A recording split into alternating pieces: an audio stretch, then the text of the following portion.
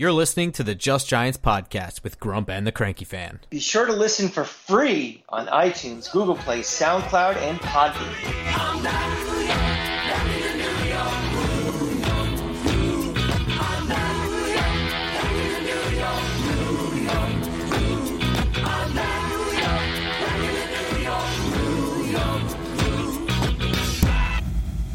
Welcome back to Just Giants with Grump and the Cranky Fan, the best damn podcast for the best damn football team. I am your host, the Football Grump.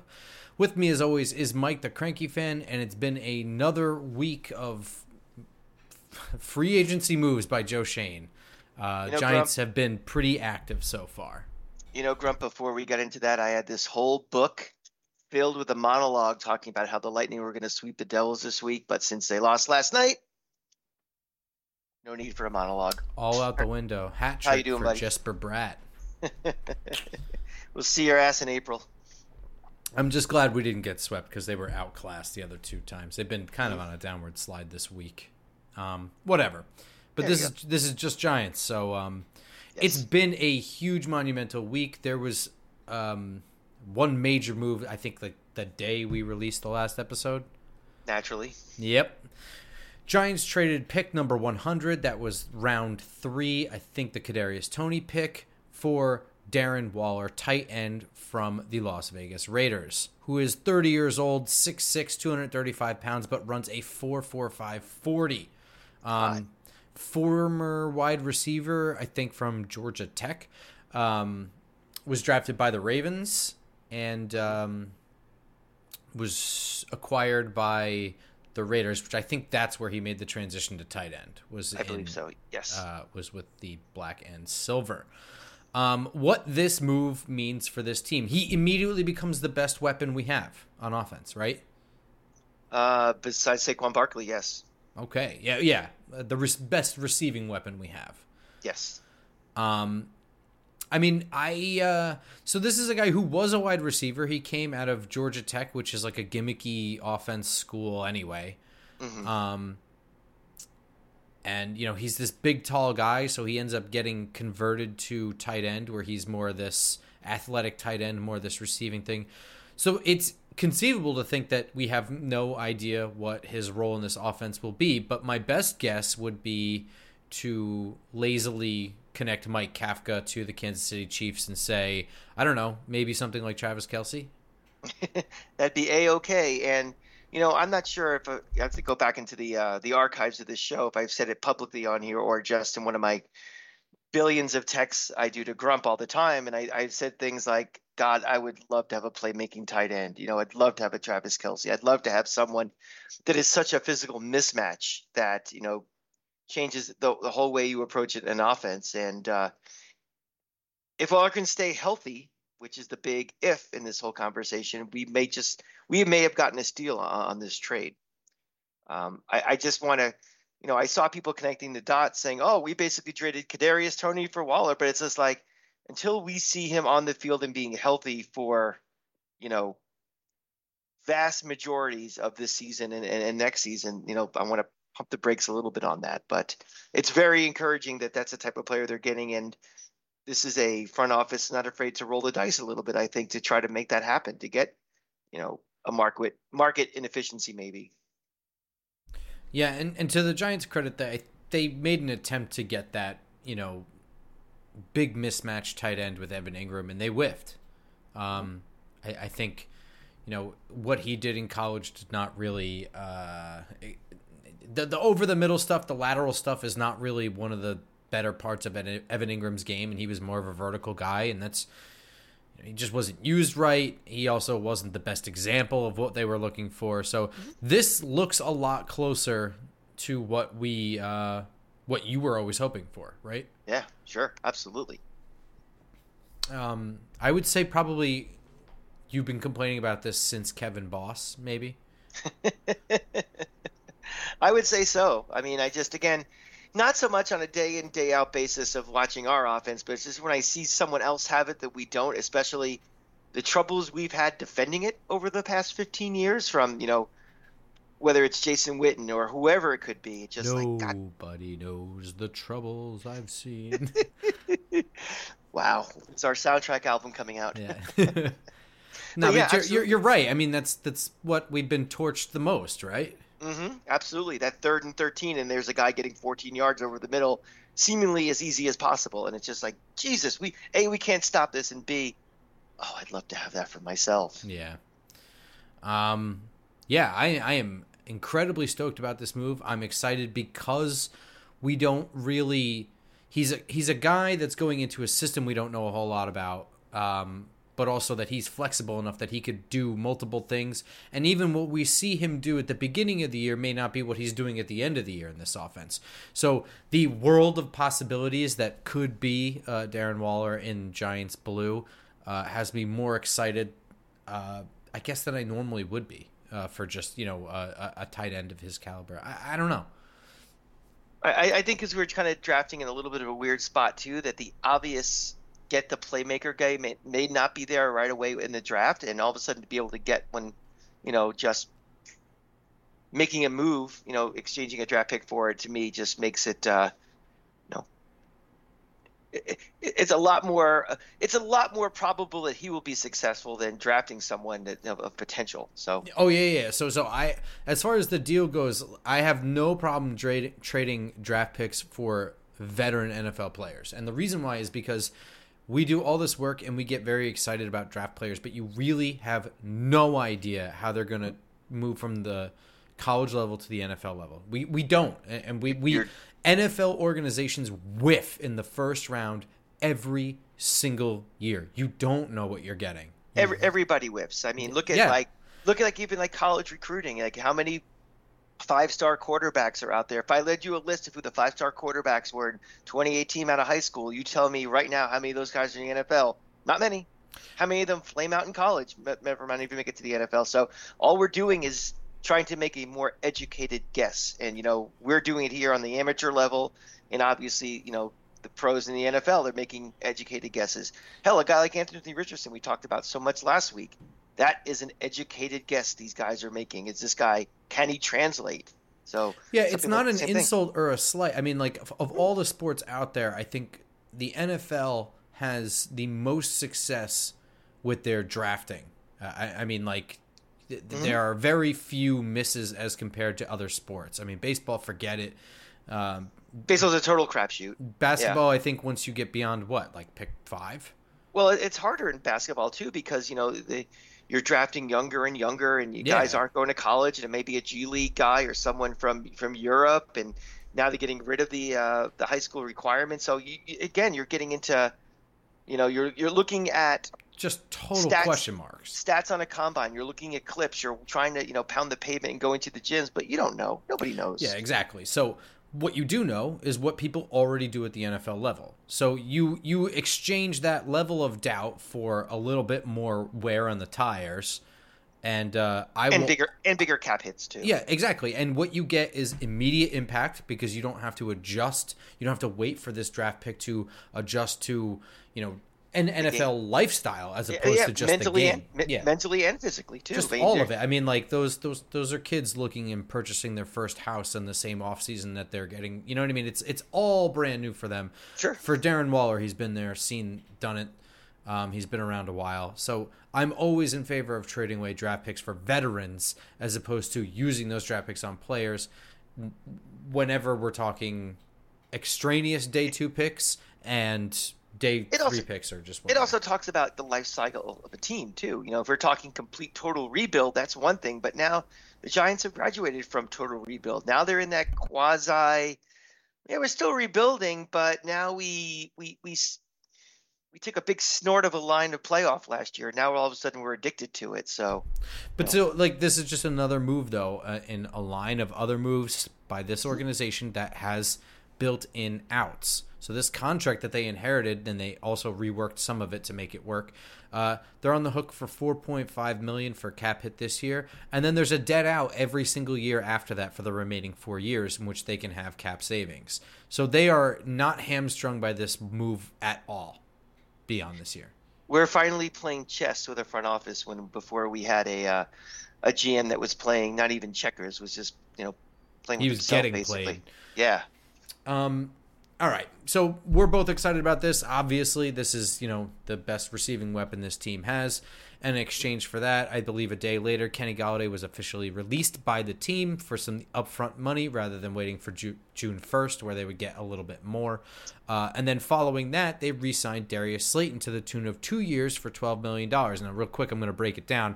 That is a $4.1 million cap hit this year. Next year is $7.75 million with only a $1.75 million dead out. So that means next year they can get out with $6 million in savings if they so choose. So this is kind of like a 1-year deal if you want to look at it like that. 1 year where they'll be on the hook for about $6 million total.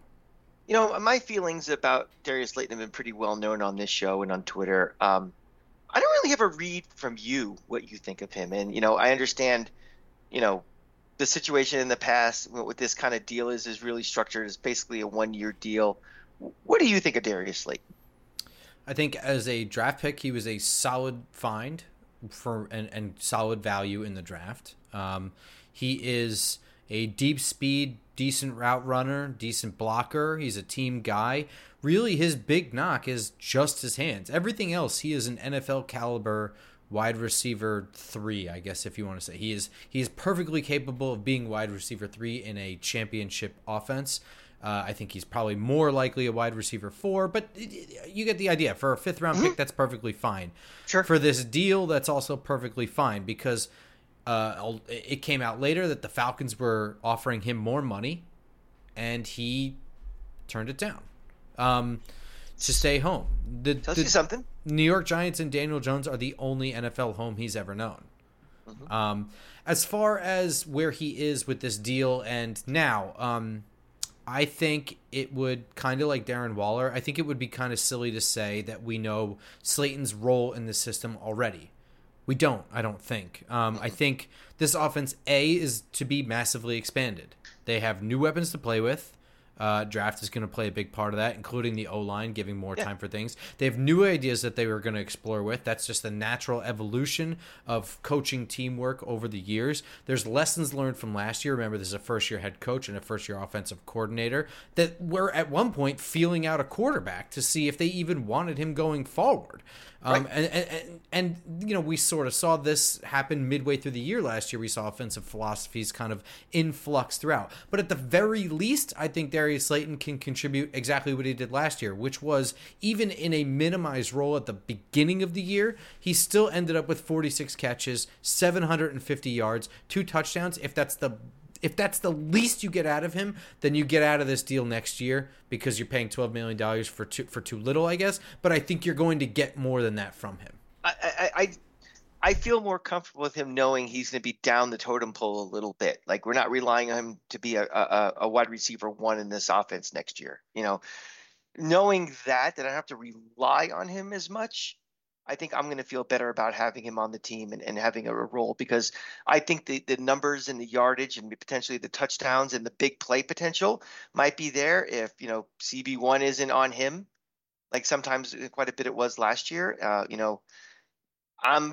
I have a hole in my depth chart that I think will be filled before we play the first game in September for wide receiver 1. I think the combination of him and with getting the new tight end, and I think an expanded role, hopefully for Saquon Barkley, I think he may present some mismatch issues for teams, on the defensive side that he may not have been. He might have been kind of swimming in the deeper water last year based on, necessity. So I think I'm cautiously optimistic. I'm hoping that, what pisses me off the most about him, like you said, or his hands, I hope that's something that he grows out of, and just, more confidence. He's got a new contract. He's staying here. A little more maturity. Not saying he's immature, but just natural maturity of getting a little older and more accustomed to these things. Maybe he doesn't have to think as much and get the yips trying to catch it. So I am willing to start the season fresh and clean slate with him, because I know I've been a pretty harsh critic of him, but I am, at least until he drops his first pass in week 1, I am willing to have an open line with him. Yeah, and the funny thing is that 46 catches, 750 yards. It was a huge production for a single player in the Giants offense last year. That's like huge production. But yet it feels like the drops are just more memorable. Sure. I mean, it's all timing. It's, what part of the game were they? What part of the season were they? Things like that. Sure. Yeah, that Vikings one. I mean, God, if he wasn't re-signed here, I think that's all we'd ever remember. Sure. Flipping to the defensive side, Jihad Ward retained, defensive lineman on a 1-year deal. That's all we know right now. How do you feel, Jihad Ward staying here? I feel there's a lot going on with this defensive line. I think they understand the need to build depth on this defensive line, but I also think they're trying to set up for some potential big moves on this defensive line, because not necessarily just re-signing him, but who's coming into facility this week for a visit, and potential moves they still have to make on this defensive line. Interesting. I like what he brings to the table on the defensive line.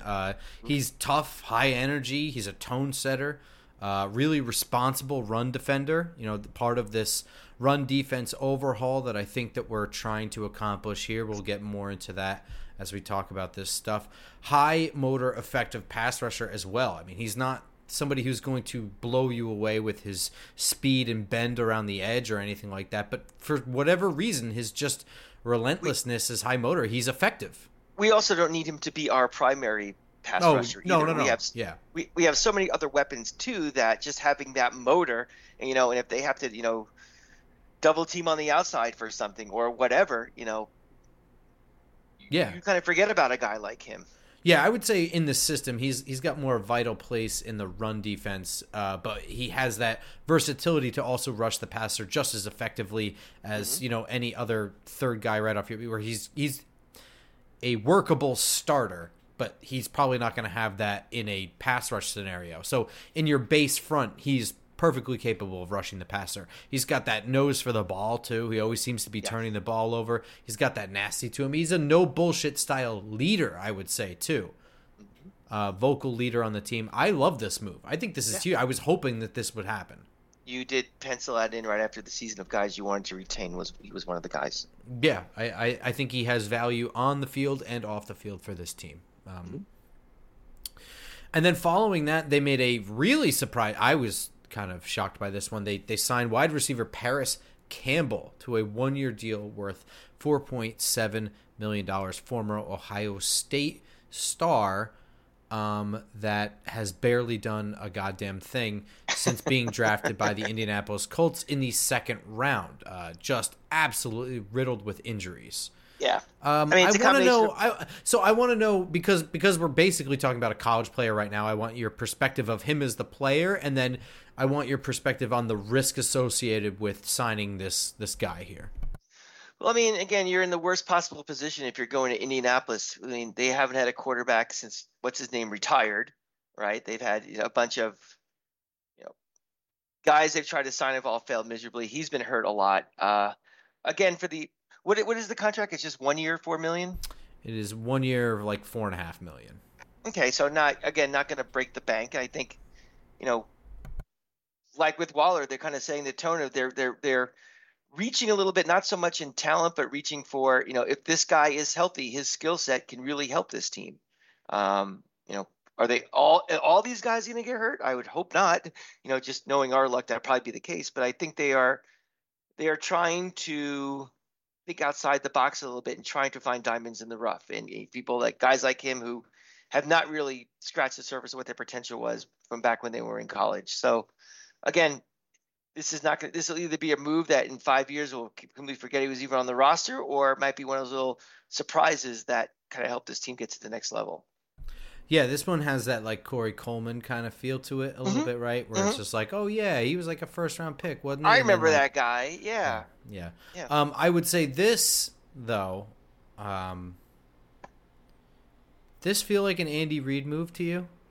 Taking a 4.3 speed athlete that's 6 feet, 200 pounds, and his big question mark is just whether or not he can stay healthy, and that's it. We had one of those and we got rid of him.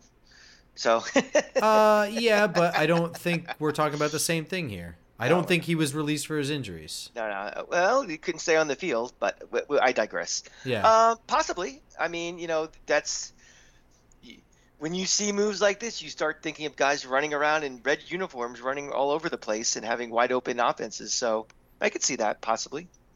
Yeah. I think this is a low risk, high reward player right here.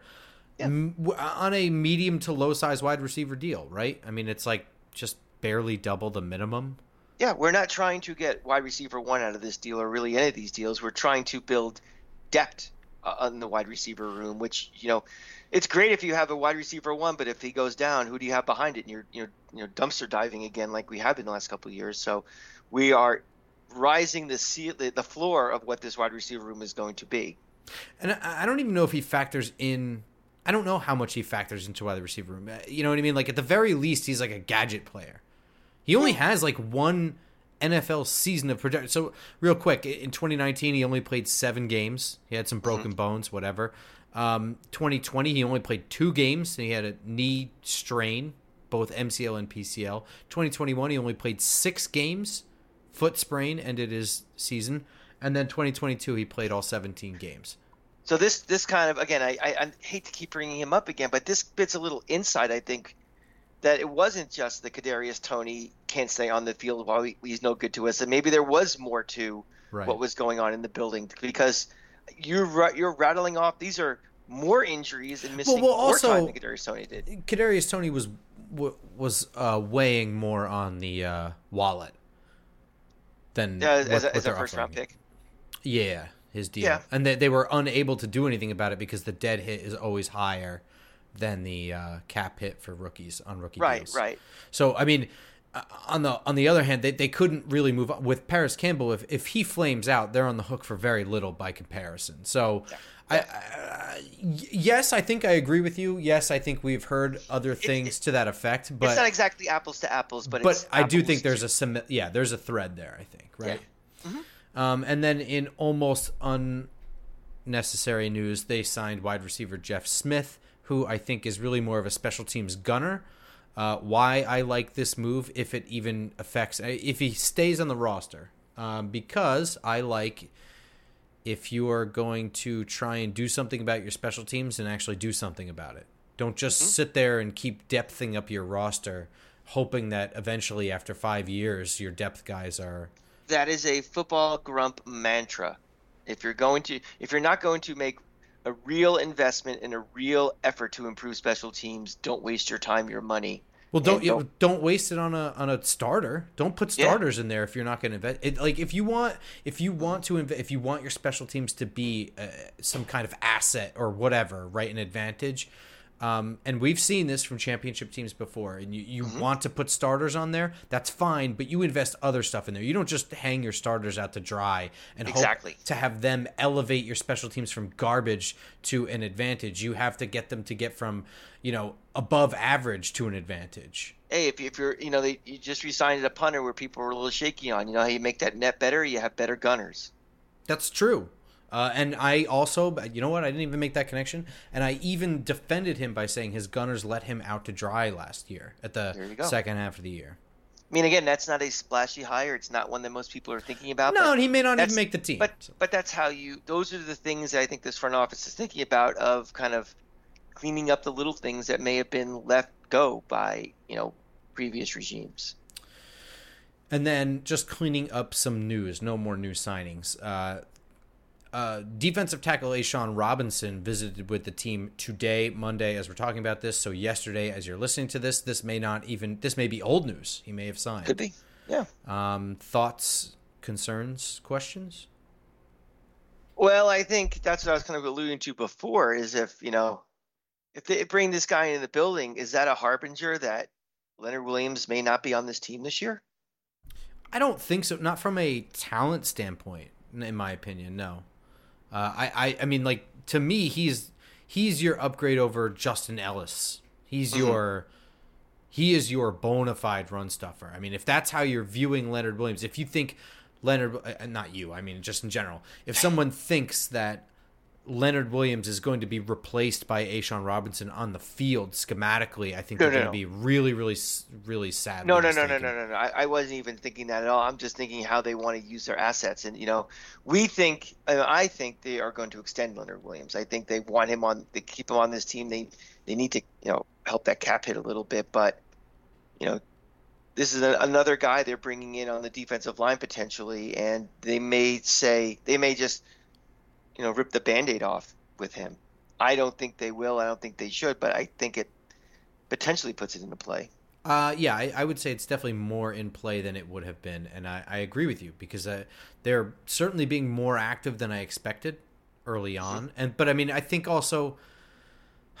that's kind of what you do when you don't have as much money. I think you try and be more active early. You get your stuff in there to be more flexible in the draft. I think that's the strategy there. I'd rather not wait for the market to be set on a lot of things. You do what you can early, and then you let the draft kind of settle everything else. So we may not have news on A'Shawn Robinson for some time. He may sign somewhere else anyway.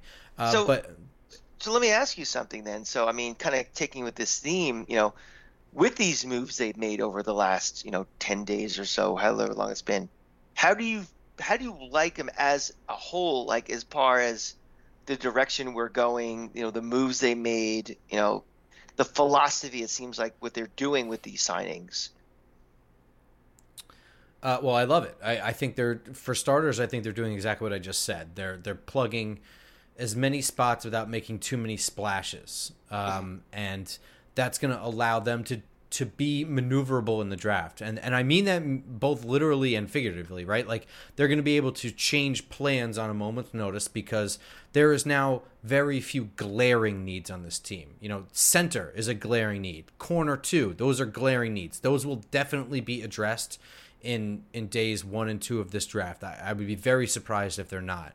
But that being said, there's nothing forcing them to do one before the other. There's nothing forcing anything else. I mean, they can sit pat and wait. They're not really too desperate to waste too much to do anything. Right. And that comes to their free agency maneuvering. And that also means that I think pick 25, I think the trade down is absolutely possible. It's a weird spot to be picking when you have a few glaring needs, you might be better off trading down and getting something else. So I think this way of doing things, everything that seems like a splash deal in the free agency thus far has been a minimal commitment. So they're not on the hook for too much beyond a year or two out from what they're doing right now. So all these big moves, whatever, they can be extended if need be. They can be let go. They can move on. They're not stuck anywhere, and they're just so this free agency is exciting, but they're still building through the draft. So I love it. This feels like a front office that knows exactly where this team is right now. This, as fans, we can get very excited over making the playoffs last year and thinking, well, a couple little moves here and there, we can make a run for the Super Bowl. But I don't think this front office thinks that. I think they're very grounded.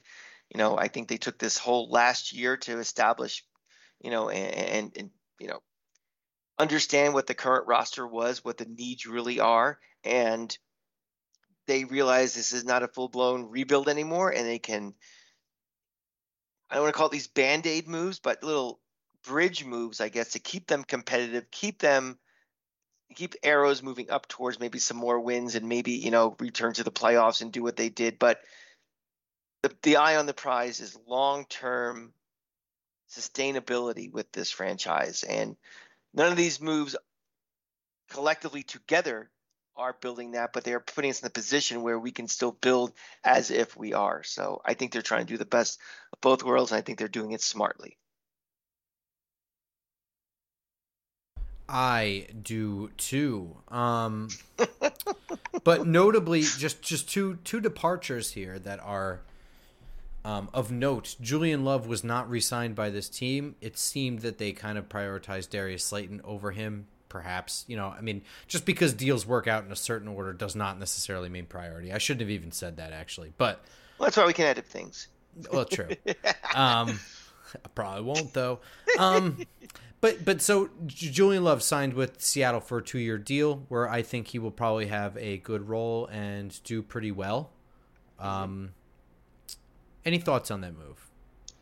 Sucks, but something. It's a couple of things that people have to realize, that don't just say, "Well, we should have made him more of a priority to re-sign him." But remember, at the end of the day, free agents, the player controls ultimately where they want to go to, and if they can get a bigger bag somewhere, they are not as loyal to a team as you are as the fan. So, you know, remember that with all these deals where you think, "Oh, why didn't we prioritize this guy more?" It's, again, we're going to prioritize as much as we can as long as it fits in the master plan of this team. So, um, yeah, it's a tough break. I mean, he's a guy we thought, as we talked about him quite a bit during last season. It's like, this is a guy that we'd like to have back and to build around. But, that is NFL roster building, where, you have to, there's challenges where people leave a little more unexpectedly than you think. So we'll have to just go back and get another one. Yeah, I think this is a defense that prioritizes DBs, and I think that he is a solid DB that can plug and play multiple spots in this defense. But I don't think he really elevates athletically at any of those spots. So I can understand their reluctance to or I guess, like, maybe perhaps setting a hard line for what they're going to offer him. You know what I mean? Like, he kind of, like, when Jabril Peppers was out, it was like, it's not like they didn't miss a beat. Like, he was responsible. He stepped into those shoes and he wasn't embarrassed, but also, like, he doesn't do eye-opening things. He just kind of doesn't. I mean, like, his interception that he nearly returned for a touchdown against the Ravens this year was probably the most athletic thing I've seen him do, and it looked like he was hurdling over bodies and whatever. But those are kind of outliers. He's a good, solid player. He's smart. He knows what to do. He's a hard worker.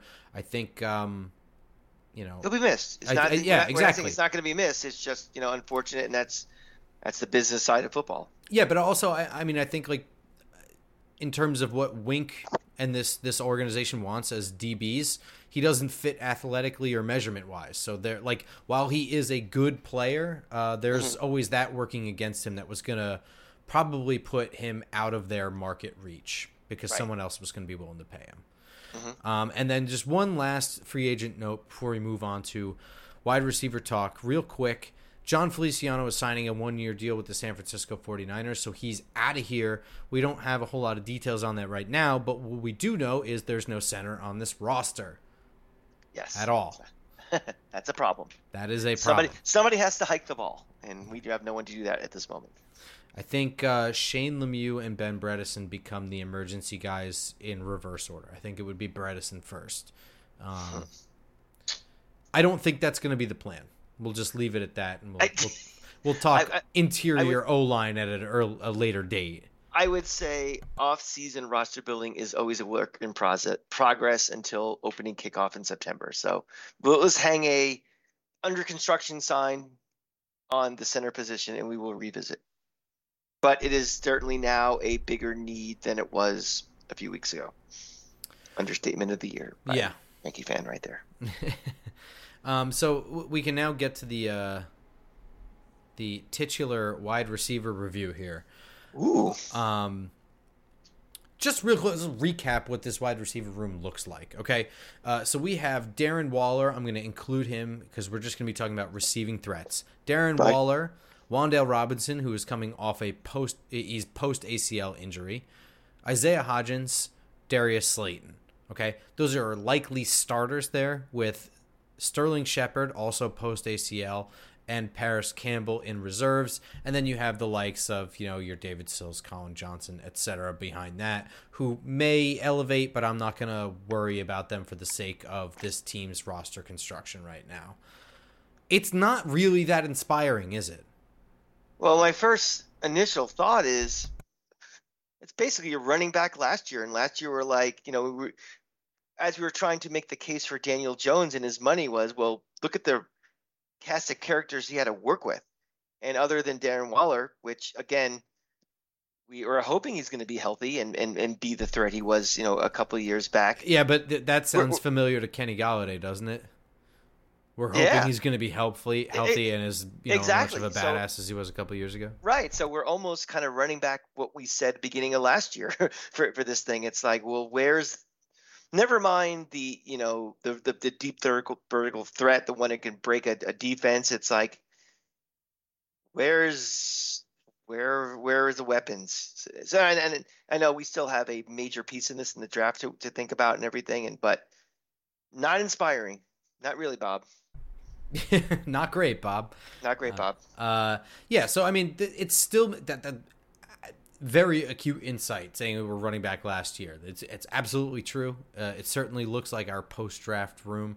I mean, like someone like Isaiah Hodgins is like, he was kind of quite a find last year, but is it reasonable to expect he'll do exactly what he did last year for us? It's not. I mean, I think it's reasonable to expect that he'll do what he did last year, but to make him the de facto wide receiver one would be a bad idea. Absolutely. So I mean, like, you want to minimize what you're relying on him and let him ball out in the mismatches that are presented to him. Let him win his one-on-ones, but don't force him into double coverage and expect him to be the producer. That's not going to work. And that's what we were saying even about Darius Slayton too. It's like if they're down the food chain a little bit, yeah. who's defending them, that makes them more of a weapon. But right now, there's nobody to bump them down, and that's what concerns me. So that's what this room is missing, right? It's missing at least that number one guy, that Stephon Diggs that they have in Buffalo. And Darren Waller is not replacing that. And it's also probably missing something more long-term than Darius Slayton, Sterling Shepard, and I would even say Isaiah Hodgins. So there are not fixed anywhere with this, despite free agency. There are multiple moves to be made still. I mean, it's very reasonable to say opening day 2025, not one of these guys will be on the roster. That's a little scary. In 2025, not one of these guys. I think Wan'Dale Robinson will probably be on the roster, but that would be about it. And that would be health depending. I mean, what do we know? Yeah. 1 year ACL surgery, so. Yeah. So that being said, they are missing that alpha dog, right? And probably something else. I'm going to say at this point, this is all coming in the draft. I do not think that there is a free agency move. I think that despite the fact that multiple reports have said that the Giants are out on Odell Beckham at this point, people continue to draw that comparison. It's not going to happen. I don't think it's going to happen. And you shouldn't want it to happen because it does not fit the vision of everything else they're doing. If Odell Beckham did not start his career at the New York Giants, would you all be in such a, hard on to get him back? No. You are living in the past. You had you're probably young. You are probably someone who doesn't really even remember those Super Bowls from a decade ago, and that is your glory. And us Giant fans that are older, that actually remember Super Bowl rings and actually when this team was consistently good, we don't have false idols. And that was he definitely was one of those guys in the spirit of New York, like a Reggie Jackson or Joe Namath or someone that was just a star and created controversy, good and bad. But now he is the other side of 30. He's had multiple major injuries. He's a cancer in a locker room. He's proven his way. He basically got himself traded out of here, got traded out of Cleveland. I mean, these are guys that get traded twice when you're that much of a talent tells me something's up. So I have no use for him. And you as a Giant fan should think about where this team is, where we want to allocate our money, and what we're buying with that kind of money. And that to me is a hard pass. He wasn't even good in 2021. Oh. Yeah, let's stop with this revisionist history of, if he didn't get hurt, he'd all of a sudden have 19 catches for 590 yards and 12 touchdowns in the Super Bowl. What did I just say Darius Slayton ended last year with? I'm talking about those who his numbers just in that Super Bowl. I mean, in general. Last year, Darius Slayton ended with 750 yards. That's 200 more yards than Beckham had in 2021. Yeah. Which is, if you add his postseason in with his regular season, it equals something close to what Darius Slayton did. Not in terms of receiving yards. And by the way, who was on the other side for Odell Beckham? Only exactly who probably should have been the MVP of the league. It's not even. I'm pointing out that it's just like there's this idea that he is something that he hasn't been for quite a while now. Mm-hmm. And if maybe the time is right and he's going to come back and he's going to have that magic for 1 or 2 more years. But why would you want to take that risk? Because all the signs are pointing that is not going to happen. So that risk associated with that, you would never do for a Des Bryant or somebody who was drafted by another team. Would you do it if you were a team that was on the cusp of the Super Bowl? Sure. Are we that team? No. So why are we even having this conversation? Well, I mean, like, we theoretically could be that team in 2 years if you want to be an optimistic Giants fan and points at things that are being done and saying, oh, well, I mean, this is kind of in the Daniel Jones window and the way they structured his contract. That's kind of a stretch in my opinion. But even then, you're still, like, I would rather not. I just think you get better value out of the draft even in that scenario, in the 2-year window. And he's already told you already he's not coming he's not in the bargain ring or the bargain rack right now. He wants to get paid. You know, he's gonna. What was the tweet he had this week? Is like, well, I'm not asking for 20 is ridiculous, but I also am not taking 4. Yeah. Well, yeah. Guess what? He's looking a lot closer to 20 than he is for 4. And I don't know where this magical money comes up. There's no exemption for guys because they're on your team 3 teams ago. Yeah, I'm not looking for 20, just 19 and a half. Yeah, well, that'd be good. So I think the answer to the wide receivers in the draft, and I think there's a couple spots they can target them, and I think spot 25 is definitely a spot, or I guess just the first round. I could see them even trading back a couple spots. But I think a guy like Zay Flowers from Boston College is totally off the map. So I think in the first round you're looking at your Quentin Johnston from TCU, if he's still there, Jordan Addison from USC, who's been linked to the Giants just as much as Johnston. And I think you're probably looking at Smith and Jigba from Ohio State. Would that wow people? Or Keyshawn Boutte from LSU. I think he fell a little bit from the combine, but Boutte, I think, has a bit of bad taste in people's mouths over this past year or two. He had that. I think so too. Yeah, I mean, perception-wise, you know, that Florida State game where he did basically nothing, and I don't know. But I think in the first round, it's those 3 guys. I think. Do you see the Giants potentially even trading up to get the guy they want at wide receiver if he's still available? I mean, I think that they have put themselves in a position to be as maneuverable on draft day as possible in terms of plans and picks. So, yes, I do see them moving up, and that could necessarily be for something other than a wide receiver. That could be a corner or a center as well. I think if a guy is falling that they like, 100%, they are ready to move. Okay, that's kind of the feeling I get as well, that they are not drafting just to make sure, to your point, not to make sure I get a wide receiver that I like. It's going to be the guy I like. Correct.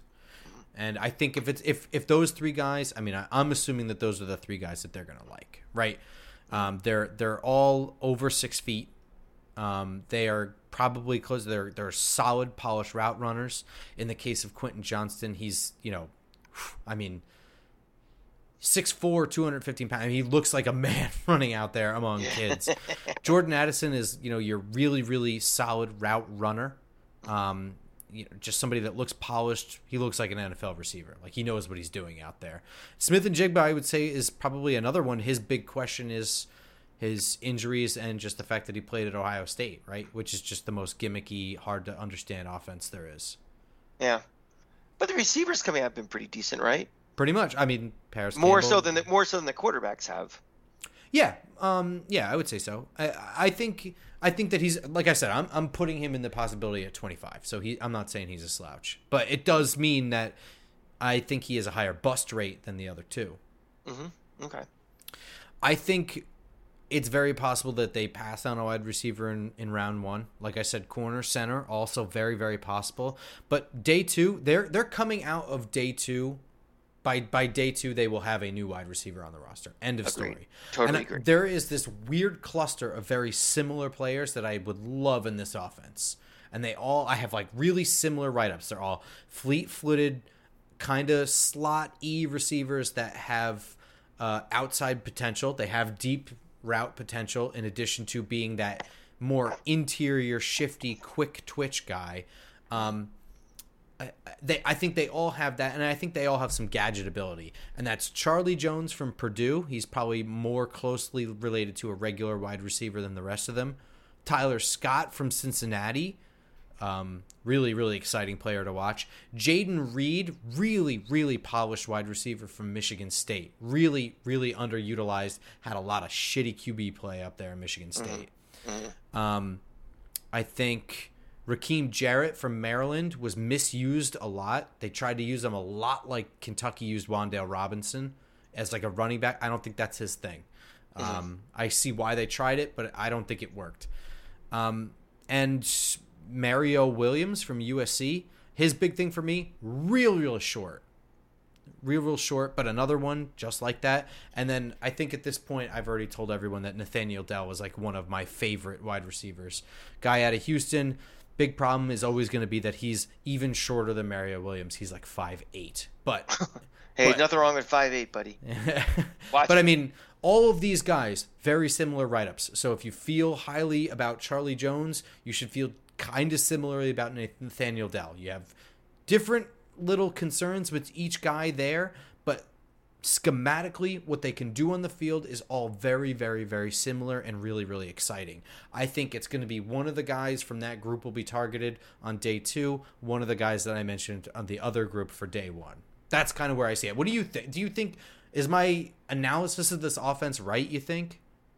I think it's spot on. I think it's exactly what they're trying to do is get lots of shifty guys who can, create. But, I until we're proven otherwise, I don't think this is going to be a bombs away offense for a while. I think it's going to be a lot of relying on receivers to, catch the ball in space and make something out of potentially nothing. So I think you're going to see guys like that. I think drafting Wan'Dale before we really knew, unless they had a master plan, they were going to get rid of Kadarius Toney, says they were going to try to get guys like him and try to get multiple guys with that skill set. So I think they will, I would not be surprised at all if there's someone similar to that taken again. And they tried to build an artillery of guys like that, not just having one. If that one goes down, they have to rejigger the offense to something else. What do you think of the NFL offenses starting to mirror the college game like this, where it's more about acquiring athletes? Like I was saying, the Andy Reid kind of method, the Andy Reid style move, getting Paris Campbell, but more acquiring your 4.4 and 4.3 athletes and putting them in space, as opposed to getting the 6'4", 200-pound guy who can run a 4.5 to be the X, and then you get the 6-foot guy. You know what I mean? The very specific requirements. What do you think about all that? I think offense wins. I mean, look at college, look at the best teams in college over the last 10, 15 years, and look at the scores of the games that they play when they play in a conference championship game, the college playoff, the national championship game. They aren't winning 14-9 games. They're winning 59-30 games. They're out-athleting you. You can make up for any potential deficiencies you have in a quarterback, because it's not the NFL where everybody's an NFL player. You may have a line that might be a little shaky, or may not have a running game or something. So, and also I think the way the rules have evolved over the last 10, 15 years, they favor offenses so much more than they do, have guys who can, take advantage of defenses and win one-on-one battles and outrun guys and out-shifty guys. I think that's just I think this league, kind of like how basketball is just getting more and more offensive minded, and you have to score points to win. The Giants, they have one game this year over 30 points, or 2 games rather. I think it was against Minnesota and Indianapolis. Right. I mean, that's not going to cut it. When you get into the playoffs and stuff, you're ultimately going to have to score points. So I don't know if we're ever going to see an NFL where you have a bunch of quarterbacks like a Vince Young or a Lamar Jackson. I think Lamar Jackson types will be more of the anomaly in the NFL, much more prevalent in college. But I think seeing those type of shifty receivers who do things and try to athlete you, I think that's going to be more and more of a trend going forward in the NFL. And I want to know your thoughts. Last question before we kind of just wrap this up. Jalen Hyatt from Tennessee. Very super weird gimmicky offense. But if we're talking about the NFL game sort of mirroring the college game, could you see that move being made for Jalen Hyatt? Because I personally, I'm not a fan. Sure. The biggest gimmick on that offense was the fact that they just used to race it, kind of like Oklahoma was in the 2000s when they had like Sam Bradford as a name from the past for you, Yep. where they just was like, as fast as you can get to the line, as fast as you can, hike the ball and stuff. So, a lot of the time, the success of the offense is predicated on the fact that defense just isn't ready to have the right personnel in or just running around with their heads cut off. I had a massive game against Florida in the game. I was at that game in Knoxville. I mean, I could see him being a solid NFL receiver. I don't think he's a day one guy, but why don't you like him? I just think he was more a product of the offense. What I see from him is more, well, okay, I don't like him for the Giants. I don't really know. I think what he did at Tennessee makes him incredibly hard to scout. I think there's a lot of bust potential there, and it certainly looks like he's a project as far as making him into a route runner of any kind. I think that you can run a fairly gimmicky style offense in the NFL, but you can't run anything as gimmicky as Tennessee and get away with it. No, so not at all. I just, you have to develop more out of him, and to me, that's just too much wasted guesswork. Like, fuck, I don't want to screw around with that. We're not at that point. Maybe if we had just been to the conference championship and lost by a field goal, we screw around with the idea of like taking a guy like this and whatever. Yeah, I'm not still about building. that. Yeah, I agree. Our job also, we are not trying to be teachers of guys if they have to do some significant polishing of route running or just changing the game. They weren't even playing the college game. They were playing this, souped up, super paced offense that Globetrotters shit. It will never happen in the NFL. I mean, you try to do that and you get a 3 and out, and all of a sudden your defense is back on the field and back on the field again. That teams have tried in the past to do things Savannah like that. banana bullshit. It's failed miserably, and it works in college because again, there's mismatches, and you could score probably 7 out of 8 times that you have the ball, but it doesn't work in the NFL. Defenses are they're too quick, they're too fast, they're too smart, and no. Yeah, it doesn't work. You just don't have the athletic mismatches at the NFL level that you do in college. You just don't. Exactly. Right. That's going to do it for this episode. Again, I don't think there's going to be any kind of big news that happens between now and next Monday, but if so, there will be an emergency episode. Darren Waller didn't make the cut for an emergency episode, so I wouldn't count on it. We've been kind of busy, you and I. I got this shiny nickel in my wallet that says that something like Beckham signs tomorrow morning within 20 minutes of us posting this. But and if that's the case, you can clip this and run it on a 24-hour loop. But other than that, I kind of agree with you. I don't think this is the year or the time or the finances for the splashy move, and we'll save that for the other team that plays in our stadium and pays half the rent. Let them do all the splash they want. And we'll cover tight ends next week. We'll have a whole kind of conversation about that. That ties right into the Darren Waller news, as he will become a focal point of this offense. He'll be a focal point of that conversation. And we will see you all then. iTunes, SoundCloud, Spotify, Google Play, and, of course, YouTube. Until then, go Giants. Go Giants.